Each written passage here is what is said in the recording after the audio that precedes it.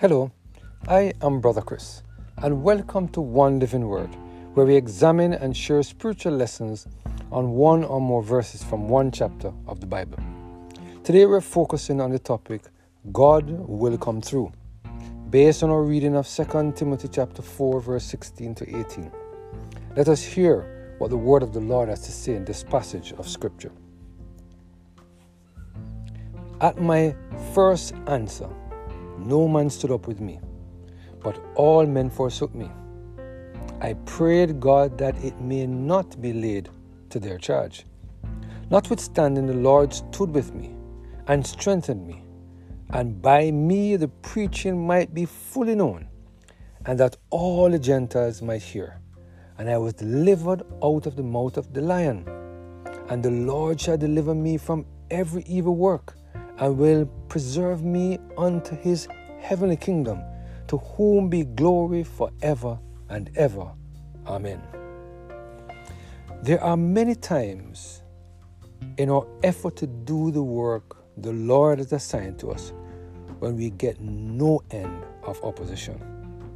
There are times in our effort to push the everlasting gospel forward that others in our church put obstacles in our way.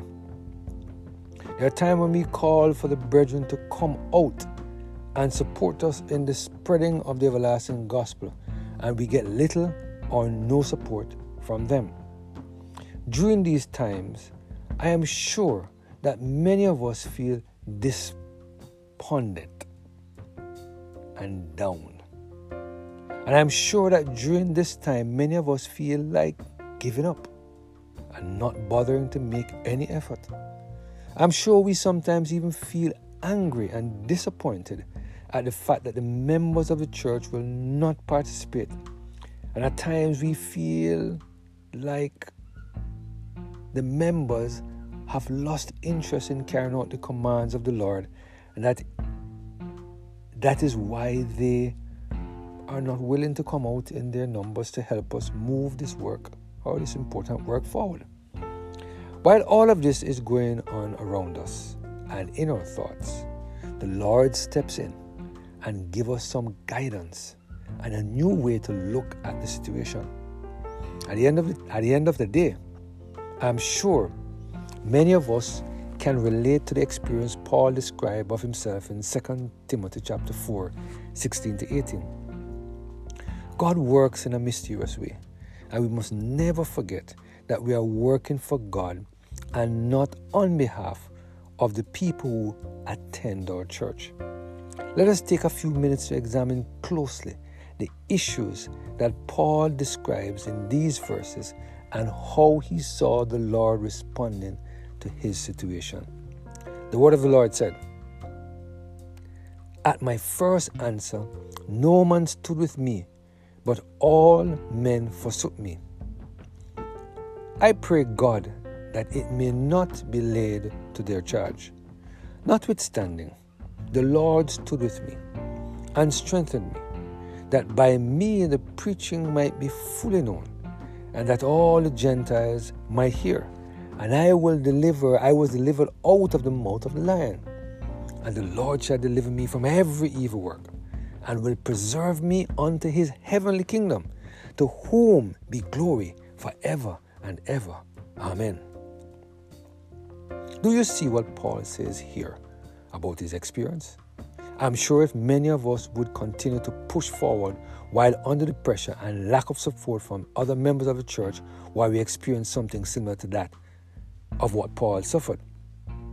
There are many of us who have given up even under less pressure than what Paul describes here.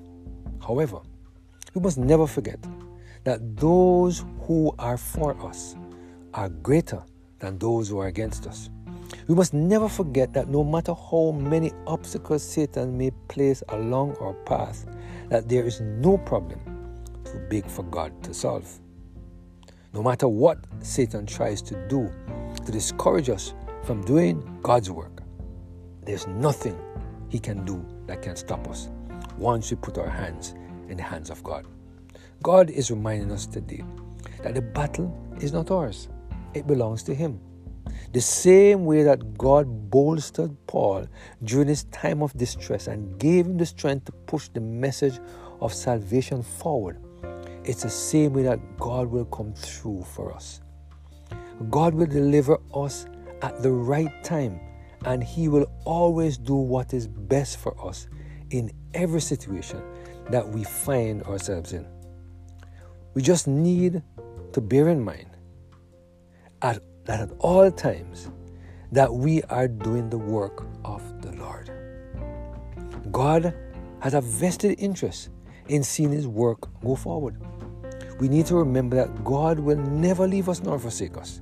So, all we have to do is to continue to trust in the everlasting arms of God. We just need to continue to fight the good fight of faith so that we can lay hold on eternal life. I pray that we will continue to allow the Holy Spirit to take full and complete control of every single area of our lives so that He can help us to keep our focus even though we experience much opposition from the brethren. Let us pray. Thank you, Lord, for reminding us that you will come through for us no matter what situation we find ourselves in. Help us to lean on your everlasting arms. Depend upon you totally so that, Lord, you can remove those roadblocks and make us effective witnesses for you. Thank you, Lord, for your blessing and your mercy upon us, we pray. Through Jesus Christ, our Lord. Amen. Have a blessed and Holy Spirit-filled day.